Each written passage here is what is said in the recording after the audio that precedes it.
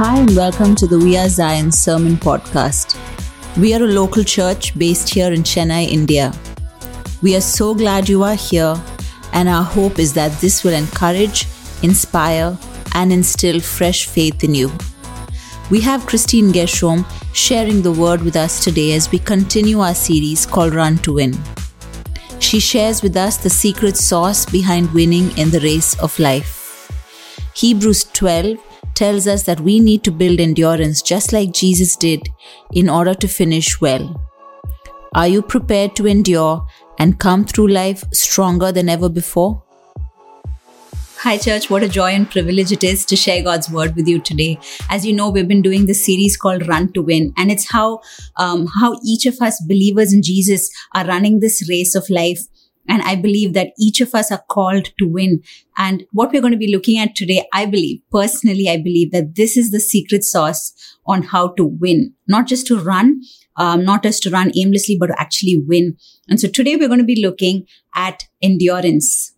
And if you are someone who's into fitness, you will know what endurance training is really about. It's basically doing cardio exercises like swimming or running, walking, and it's how you actually build the stamina of your body and how it's for the long run. It's not just a temporary thing which will help you in your fitness for this week, but what you do as endurance actually trains you for the long run. So you have a better muscle tone over a long period of time. You have better health over a long period of time. That's what endurance training looks like in the world of fitness. But what does endurance look like to followers of Jesus? That's what we're going to be looking at today. And as you know, we've been doing this series for over 5 weeks now. And this is what we've been looking at. We first looked at how we need to run our own races. We need to own it. We can't compare with anyone. We can't get complacent. We looked at then how to strengthen our core because our foundation, our convictions are so important. And then we looked at how we need to train our mind strictly. We need to be careful about what we allow in and how we need to take away things that are junk and just don't mean any good for us. And then we looked last week at what we feed our soul. We looked at how we need to assimilate more of God and eliminate the toxins of sin in our life. And today we're going to be looking at the same passage we looked at last week. We looked at Hebrews chapter 12. We looked at verses 1 and 2 last week. We're going to continue reading from them. We're going to read right up to 13. So as we read the word of God, can I ask that you will invite the Holy Spirit in, that He will speak to you from His word. This is inspired by Him. And I pray that each of you will experience a revelation today of what God wants to speak to you. So as we get into the word of God, let's read Hebrews 12 verses 1 to 13. Therefore, since we are surrounded by such a great cloud of witnesses, let us throw off everything that hinders and the sin that so easily entangles, and let us run with perseverance the race marked out for us, fixing our eyes on Jesus, the pioneer and perfecter of faith. For the joy set before Him, He endured the cross, scorning its shame, and sat down at the right hand of the throne of God. Consider Him who endured such opposition from sinners, so that you will not grow weary and lose heart. In your struggle against sin, you have not yet resisted to the point of shedding your blood. And have you completely forgotten this word of encouragement that addresses you as a father addresses his son? It says, "My son, do not make light of the Lord's discipline, and do not lose heart when He rebukes you. Because the Lord disciplines the one He loves, and He chastens everyone He accepts as His son. Endure hardship as discipline. God is treating you as His children. For what children are not disciplined by their father? If you are not disciplined, and everyone undergoes discipline, then you are not legitimate, not true sons and daughters at all. Moreover, we have all had human fathers who disciplined us, and we respected them for it. How much more should we submit to the Father of spirits and live? They disciplined us for a little while as they thought best, but God disciplines us for our good in order that we may share in His holiness. No discipline seems pleasant at the time, but painful. Later on, however, it produces a harvest of righteousness and peace for those who have been trained by it. Therefore, strengthen your feeble arms and weak knees, make level paths for your feet, so that the lame may not be disabled, but rather healed." I know it seems like a long passage, but it's really impossible to separate these parts without seeing how each part builds into the other. It's so important to understand, first of all, what is endurance? You're saying, okay, you're talking about endurance. You're saying it's a secret sauce. What is endurance? Endurance translates the ancient Greek word called hupomone, which basically means steadfastness, constancy, and endurance. That's what it is. Endurance means steadfastness, constancy. In the New Testament context, it actually talks about a man or a woman who, in the midst of great suffering, trials, and temptation, stands steadfast with deliberate purpose and a loyalty to their faith. That's what it actually is being defined. That's what endurance is defined as. And so, to make it easier for us, endurance is really not a momentary occurrence. It's not just something for the moment, but it's a long-term lifestyle that every Christian has to adopt. We need to have endurance built into our lifestyles. It cannot be something we just feel on and off. So why must we endure? When you look at this passage, we see there are two reasons why we need to really endure. Why must I endure? You might ask me, Christine, but why should I endure? Is it necessary? First of all, we have to endure because Jesus endured. When we looked at verses 2 and 3, this is what it says. For the joy set before him, he endured the cross, scorning its shame, sat down at the right hand of the throne of God. And it also says, consider him who endured such opposition from sinners. We need to endure because Jesus endured. He is our role model. He is the one we look to. The second reason we need to endure is because of the reward promised to those who endure. What is this promise? You find it in different epistles. James writes about it. Paul writes about it. James says this, blessed is the one who perseveres under trial, because having stood the test, that person will receive the crown of life that the Lord has promised to those who love him. Crown of life, that's a reward. Another reward that Paul talks about when he writes to the Romans, he says, I consider that our present sufferings are not worth comparing with the glory that will be revealed in us. That's the promise. And that's why we must endure. We have eternal life. We have glory being revealed in us. We have a crown of life that is going to be entrusted to us. Isn't that amazing? That's the reason. That's the perk in enduring. But why is it hard to endure? Practically speaking, why is it so hard? Because life happens. Because there are struggles, there are hardships, there are setbacks. And inevitably, we get weary and faint-hearted. Like the author writes, he says, in your struggle against sin, you have not yet resisted to the point of shedding blood. Look at the words there, your struggle with sin. How many of you can honestly say, I struggle with sin? All of us, every single one of us, none of us are above it. And the struggle is real. And that's why endurance is hard, because as I'm enduring or trying to endure something, I end up getting exhausted. I'm like, Lord, why me? How much longer? Is there any way out of this, Lord? Or we just get purely faint-hearted. My heart gets weak. I can't do this anymore, we say. That's why it's hard to endure. The struggle is real. Life gets hard. But what are we called to endure? What is it that we're required to endure? So we live in times when life is actually hard, like I said, and hardships and things beset us. And all of these put together are what we call suffering. That's what suffering is. A lot of us don't like that word. It's an S word. It's a bad word. We don't like that word. There are two contrary views, and they're almost like at opposite ends of the spectrum on suffering. One view is that suffering is not of Christ and Christians should not suffer. I mean, don't talk about suffering. If you talk about suffering, there's something off. I'm going to pretend I can't see you. There's another view which says suffering is my lot in life. It's written in the stars for me. I have to just travail through life. I need to, be burdened for the rest of my life. And I will tell you all about my suffering if you ever catch me. Two views. The problem is this: a gospel that completely ignores suffering is no gospel at all. But a gospel that magnifies only suffering, that says, only suffering is important to the exclusion of everything else, is a partial gospel. It's not a complete gospel. The truth is this, that suffering is good. Can you imagine that? Suffering is good. Suffering brings something good out of it. It's not wasted. It's never wasted. If you look at verse 5, we understand this a bit more. Verse 5 in Hebrews 12, it says, Have you completely forgotten the word of encouragement that addresses you as a father addresses his son? It says, my son, do not make light of the Lord's discipline and do not lose heart when he rebukes you. You see those two views getting addressed here? Don't take it lightly. When God corrects us, when he uses suffering to shape us, don't wish it away. Don't say, you know what, I cannot be bothered. I am going to pretend that, I'm going to think positive thoughts. I'm going to think happy thoughts. And I'm going to soar above it. No, don't make light of it. The second thing he says, don't lose heart. Don't say this is my forever status. Don't think this is my lot. I'm going to suffer for all the live long day.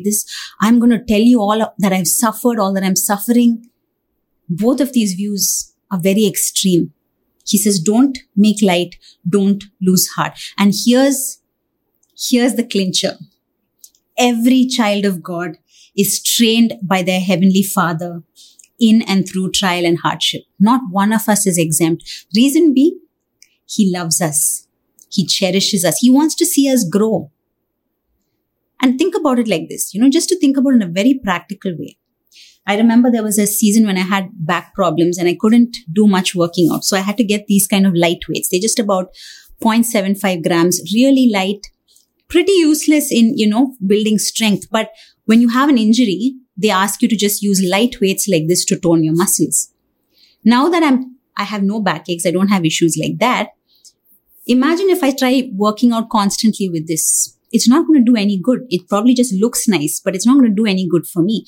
So as I get fitter, as I get stronger, as I want to tone my muscles more and build it more, I need to switch my weights up.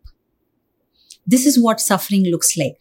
If I didn't have suffering, if I didn't have hardship, if I didn't have setbacks, I'll be very content with where I'm at. And there will be no spiritual growth. There will be no tightening up of the weak areas of my life. God needs to step it up for me. He needs to say, hey, you know what, Christine, you've been complacent for too long. I want you to get ready to run the next part of your race. And you need new energy. You need more muscles. And so here's this bit of opposition. Deal with it. Let's see how you cope. And when you hear me, you're probably saying, but doesn't that sound like, like God's poking fun at me? Doesn't he sound vindictive? Doesn't he sound petty? Let me look back at the word, because that has our answers for this. Does a good God allow bad things to happen? Where is God when suffering touches me? How do you look at suffering? What is it that our perspective on suffering should look like? How should it look? Trials and hardships are meant to build us up. They are not meant to tear us down. They are done by a loving God, a loving Heavenly Father. So you might ask me, rightly so, what right does God have to discipline me? Who is He to me? Well, He is your Heavenly Father. Whether you've had an earthly father who disciplined you or not, maybe you had an absentee father, so you don't know what this looks like, or maybe you had a father who was exceedingly harsh with you. So yes, you might not have the correct view of this, but whoever the author of this book was, they assumed that all of us knew what that looked like. And he says he corrects you like a father would correct his children. And look at the words that he uses. He says, the Lord disciplines the ones he loves, and he chastens everyone he accepts as his son. Don't you and I want to be loved unconditionally? Don't you and I want to be accepted without any kind of criteria? That's what God does for us. That is who God is. He loves us, accepts us. And the byproduct of that loving acceptance is getting disciplined when needed. Kids, our children, when sometimes I have to correct them, when I have to give them a timeout or a spanking, the question will come up, when things have calmed down, about an hour later, they'll ask me, why did you correct me? Why did you say that? Why did you make me, repay that, that the particular thing I did wrong? And when I say I love you, and it's my duty as your parent to correct you so that you don't do foolish things when you grow up and when you go out.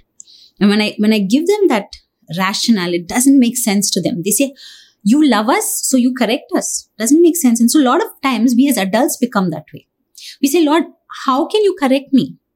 How can you allow this in my life? I'm doing everything right to my knowledge. Why are you correcting me? But I remember what the prophets say. Can the pot say to its potter, why have you made me this way? Can the clay say to its maker, why have you made me this way? We don't get to ask those things, but we get to trust that He's a loving God. He accepts me. And out of that love, He corrects me. Out of that love, He disciplines me.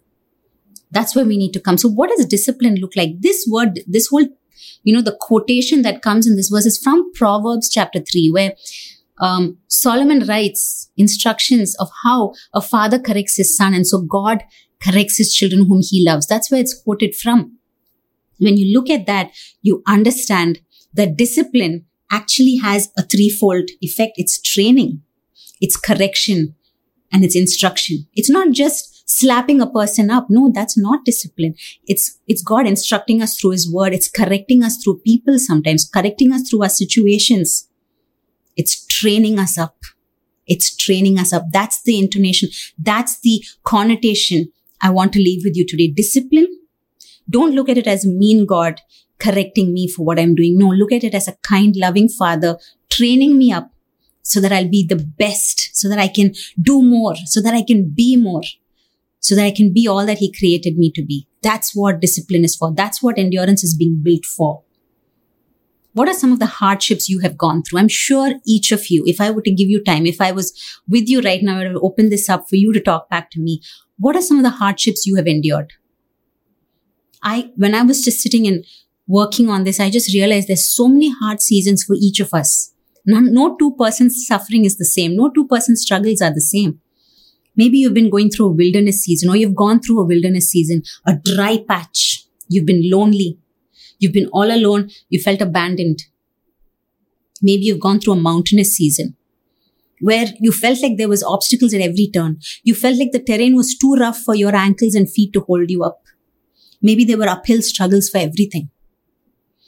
Maybe you've been through a furnace.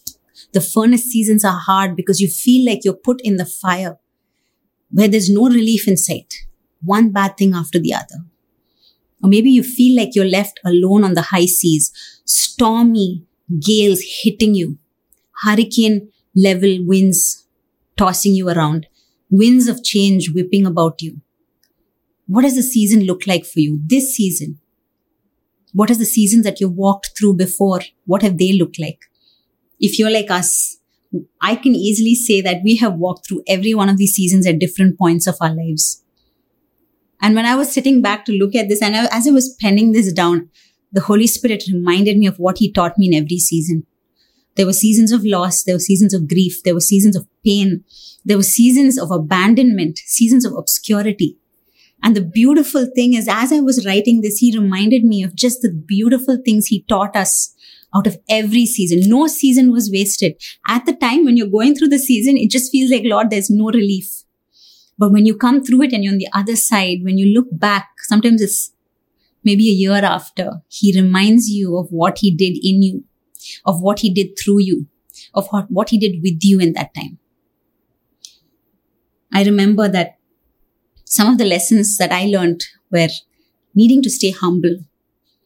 The minute pride took root in my life, I needed a bit of correction.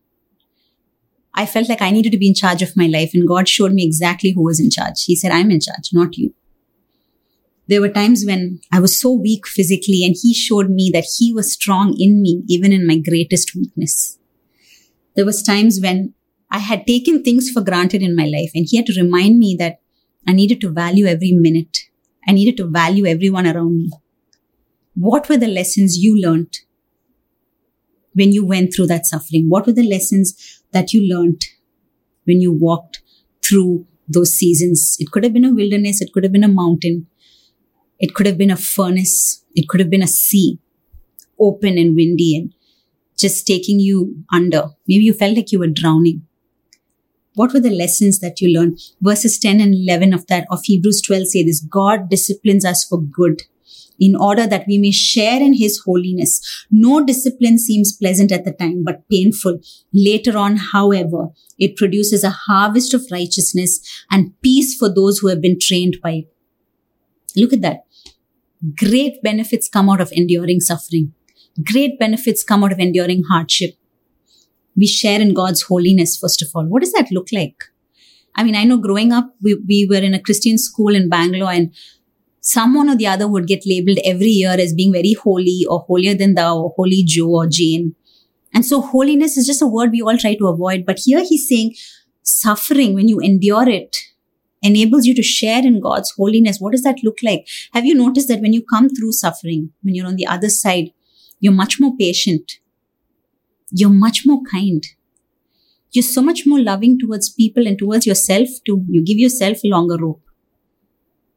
Isn't that a glimpse of who God is? Isn't that a glimpse of the holiness of God? God is so compassionate. God is so kind. God is so loving. God is so steadfast. And suffering sometimes brings out those little flickers of God's holiness in us. That's what that looks like. Don't discount suffering. Don't discount hardship. Don't wish it away. Don't pretend you don't want to have anything to do with it. Don't do that. Let it have its work in you. The second thing that it does is that it brings the peaceful fruit of righteousness. It bears fruit. Suffering causes fruit formation. If you've ever doubted it, think about it like this. What is the fruit of righteousness? Those of us who know Jesus, we have accepted him as Lord and Savior. We are clothed with the righteousness of Christ. He is our righteousness. On our own, our righteousness is like filthy rags, but he clothes us with his righteousness. So when I stand before God, I'm righteous. But when I endure those furnaces, when I endure the wilderness, fruit of that righteousness, the fruit of Jesus dwelling in me starts to get born. And people start to see, you know what? She's so long-suffering. She's so patient. She's so persevering. She's so filled with faith. That's the fruit. People start to see it. The Amplified says this, the fruit of righteousness. They explain it to say this is a right standing with God and a lifestyle and attitude that seeks conformity to God's will and purpose. When we live conformed to God's will and purpose, people around us will see it and they will taste the fruit of righteousness in your life. That's what it looks like. So I want to ask you again, what were some of the lessons that you learned when you finish this service today? Can I urge you to spend some time in solitude and ask God, Lord, I'm going through this season right now, which feels terrible. But what is it you want to work in me? What are you teaching me, Lord? What is it you want to show me? So of course, now you would ask me, so how do I practically run with endurance? You said it's the secret sauce. That's what is, destined to make me win. So how do I run with endurance? And so we come to the last two verses of this chapter and it says, therefore, strengthen your feeble arms and your weak knees, make level paths for your feet so that the lame may not be disabled, but rather healed. And on first glance, this doesn't look like a great passage. You're looking at it and you're like, oh, poor person, someone's really weak and tired and exhausted and probably shaky all over. But you look at that deeper, there is so much there that we need to take for our lives. Each of us can run this race to win when we endure. And how do we endure? How do I practically practice endurance? That's the question today. And the first thing I believe that we need to do is we need to admit our areas of weakness. What does that look like? You look at that verse, it says, therefore, strengthen your feeble arms and weak knees. And if I was to ask you, how would you describe your arms? Even the most prosperous looking of us would say, well, I have strong arms. I have, maybe chunky arms, but they're really strong. They've carried my children. They carry, a 25-liter water can. So my arms are great. Or maybe even the person who has some knee issues, we tend to hide that, with our clothing. We hide our limbs. We're not going to say that we have frail knees or weak arms. But this is a very harsh but honest assessment of the body parts of people. He says, strengthen your feeble arms. Strengthen your weak knees. And I believe when we look at that, we need to look at ourselves and admit our areas of weakness.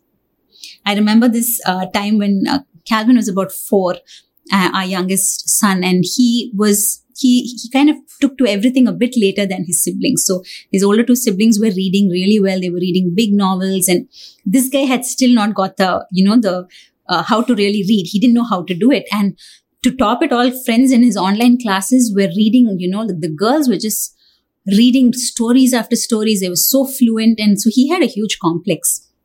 And so what he started doing was he wanted to be on par with at least his siblings, if not his classmates. So he would take books out of the kids' library at home and he would just open it up, sometimes even upside down, and he would start pretending to read just to impress all of us at home. And the funny thing was sometimes he would open an encyclopedia and then he'll start reading it out loud and say, once upon a time. And we didn't know how to tell him that, son, it's okay that you can't read. But he had such a hard time admitting that that was a weakness. He couldn't tell us that I can't read, mom, and I'm okay with that. He couldn't come to that place. And so there was a lot of denial. Now, thank God, he can read and he's able to read the books in his library. But that was a weird season for him. Weird season for us as well. Because living in denial doesn't help anyone. Each of us need to admit our weakness. Hey, you know what? I'm weak in this area. I shoot my mouth off. I cannot shut my mouth. If I hear a bit of gossip, I need to pass it on. Hey, you know what? I tend to look at other people's husbands or wives in a lustful way. Oh, I send those text messages waiting to hear back from that person who I know is not good for me. I have a weakness for alcohol. Do we say those things? And here's the truth. You don't need to admit anything to me.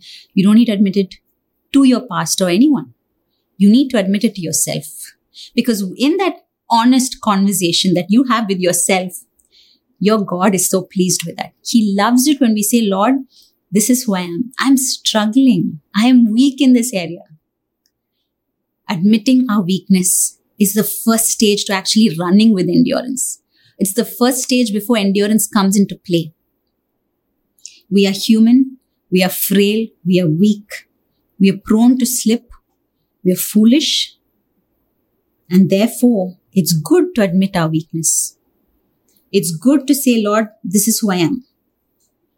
What is your weakness? I mentioned a couple out there. Can you honestly be honest with yourself and say, this is who I am. I have a weakness. I need help. That's the first stage. Denial will cause injury, not just to you, to someone else as well.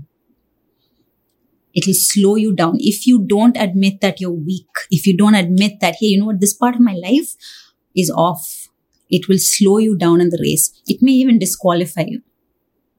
First stage, admit your area of weakness. The second thing that we need to do is ask God to strengthen us in those areas. We cannot do this on our own. You know that thing, it says, strengthen your feeble arms and weak knees. And I realize that as I get older, that willpower is so useless sometimes. I can wish that I control my tongue. I can wish that I don't look in that direction. I can wish or will that I will not take my phone and send that scathing reply to someone via email. But it is only God who helps me work that out. It's only God who addresses that weakness and helps me strengthen that up. I can't do it on my own. Willpower can only do so much. Positive thinking can only do so much. Switching off my phone can only do so much.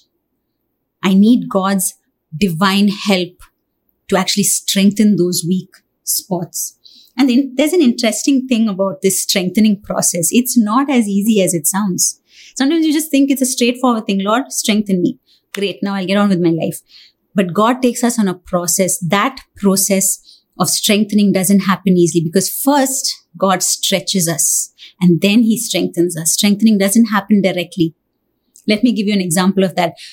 A couple of years back, I had started praying this for Geshem. I had started saying, Lord, make him a man of faith. Make him a man of courage so that he will do mighty exploits for you. But that was my prayer for about 6 months. 7 months later, I'd been praying this for 6 months. The 7th month, I felt terribly ill. And I watched that prayer get answered in Geshem's life. I watched him rise up as a man of faith. I watched him with courage lead our family. Stretching happens before the strengthening. Does it mean I'm not scaring you? You should ask God for the big things. But that stretching is so good. It builds endurance into us. Remember what we talked about suffering? That it's a good thing. It bears fruit. And so your endurance is built through the strengthening process. Don't be surprised if it takes longer than you expected.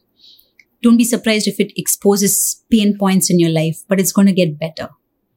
Because God is in it. When God is in it, there's good that's going to come out of it. So that's the second thing. Remember this.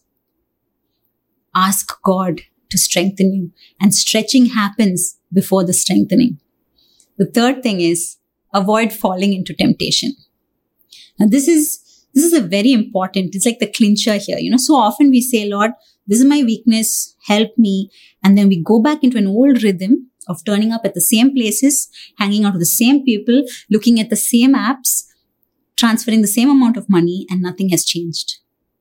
But God is saying, you need to avoid temptation. You need to avoid falling into temptation. What does it say there? It says over there, make level paths for your feet so that the lame may not be disabled. Each of us are lame in some way. And I'm not saying this to insult any of us. It's a genuine thing. Each of us, we have areas which could easily cripple us, which could easily trip us up. And he's saying, make straight the paths. Where you're walking, don't fall into a ditch. Don't twist your ankle in that space. And how do we do that? Flee from evil. You remember what Joseph did when he encountered Potiphar's wife's seduction? He turned and ran for the hills. That's the requirement. Run from temptation. Flee from it. Don't try to flirt with it and think, I can beat it because now I've asked God. No, we need to practically take steps. And so the next stage is actually moving in the direction towards where God is pointing us and away from what was holding us back. How do you actually avoid practically falling into temptation? Have you been trying to beat gluttony? Well, then you may need to stop going for those group dinners at those big buffet places. Maybe you've been trying to meet an online addiction. Maybe you've been on a dating app which has been taking you into dark places. Time to delete the app, unsubscribe. Maybe you've been just shaming people on social media. Maybe you've been gaslighting someone in your life. Maybe it's time you stopped talking for some time. Maybe it's time you close down all those chat boxes where you use a hidden identity to shame someone. Maybe you've been dealing with thoughts of an extramarital affair. What if you stopped hanging out with those people who are triggering that, who are pulling you into that area of temptation? What is it that has been like that lure, like that bait? What if you said no more? What if you stopped hanging out in that place? What if you're trying to beat a narcotic addiction, or alcohol addiction? Maybe you need to stop hanging out with those people who are always high, who are always smoking up. You need to avoid falling into temptation because it's real. Like we said, we saw there, it's a struggle against sin. It's not easy. No one promised it was going to be easy. You need to close the door on those old things and follow Jesus wholeheartedly if you want him to actually strengthen you. The fourth thing is that we need to acknowledge our healing. If you look at that verse, this is what it says, so that the lame may not be disabled, but rather healed. That's our destination. That's our destination. We live in a time where people are using social media platforms and other spaces where they declare to the world, I was traumatized. I was abused. I'm broken. I'm this, I'm that. And it's great because, those stories are powerful. It stops having power over you when you actually speak out about it. It actually empowers others and encourages others. But I want to ask you, have you stayed at that place of weakness? Have you set up camp there? Have you built a concrete house? Have you moved in and said, this is where I'm at because my story is awesome? Because I connect more when I share my trauma. All of that is great. But as a follower of Jesus, that's not your destination. Your destination is healing. Your abuse was real. Your trauma was real. Your brokenness is real. The barrenness is real. But Jesus is in the business of healing us. And healing won't look like what it did to me. It won't look like that for you, but it will be healing nevertheless.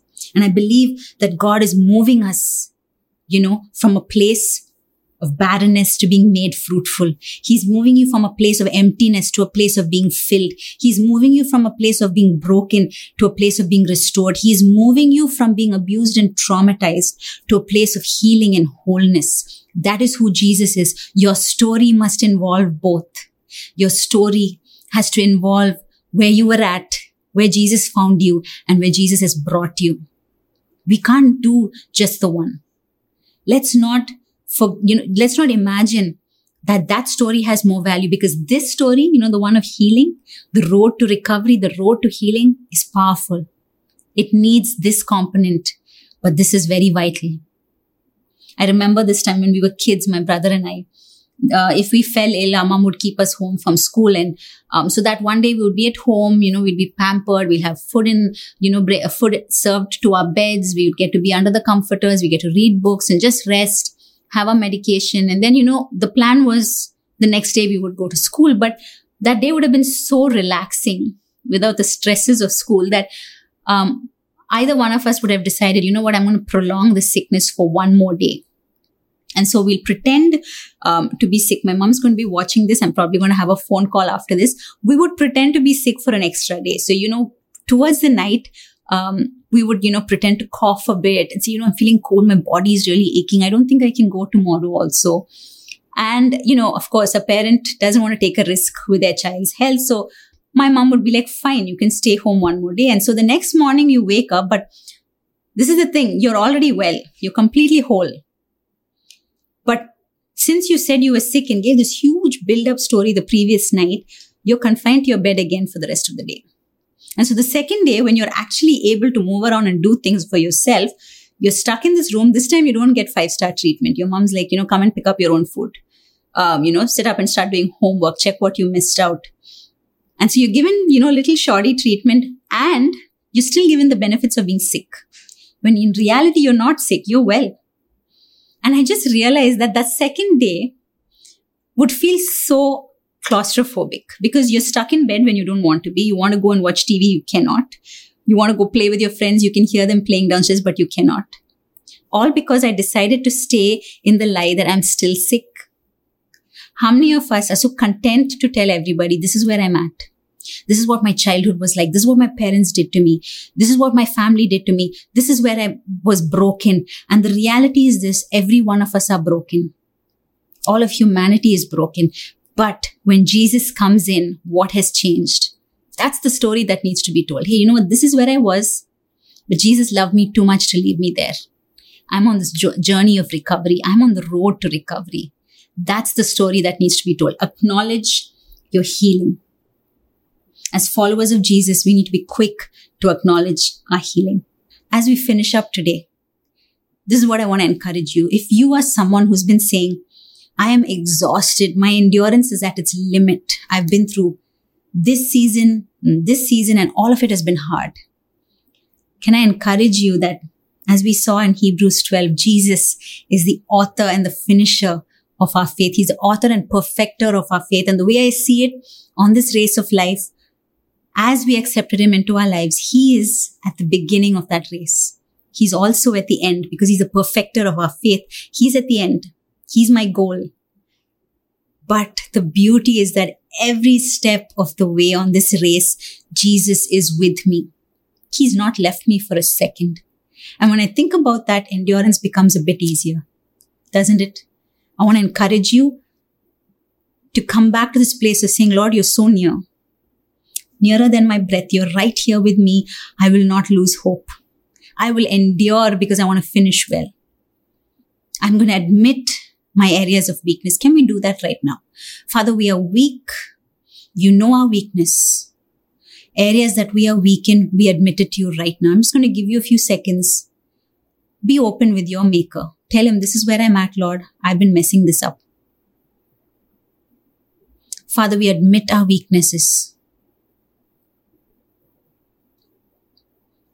We ask that you will come in with your power, that you will strengthen us.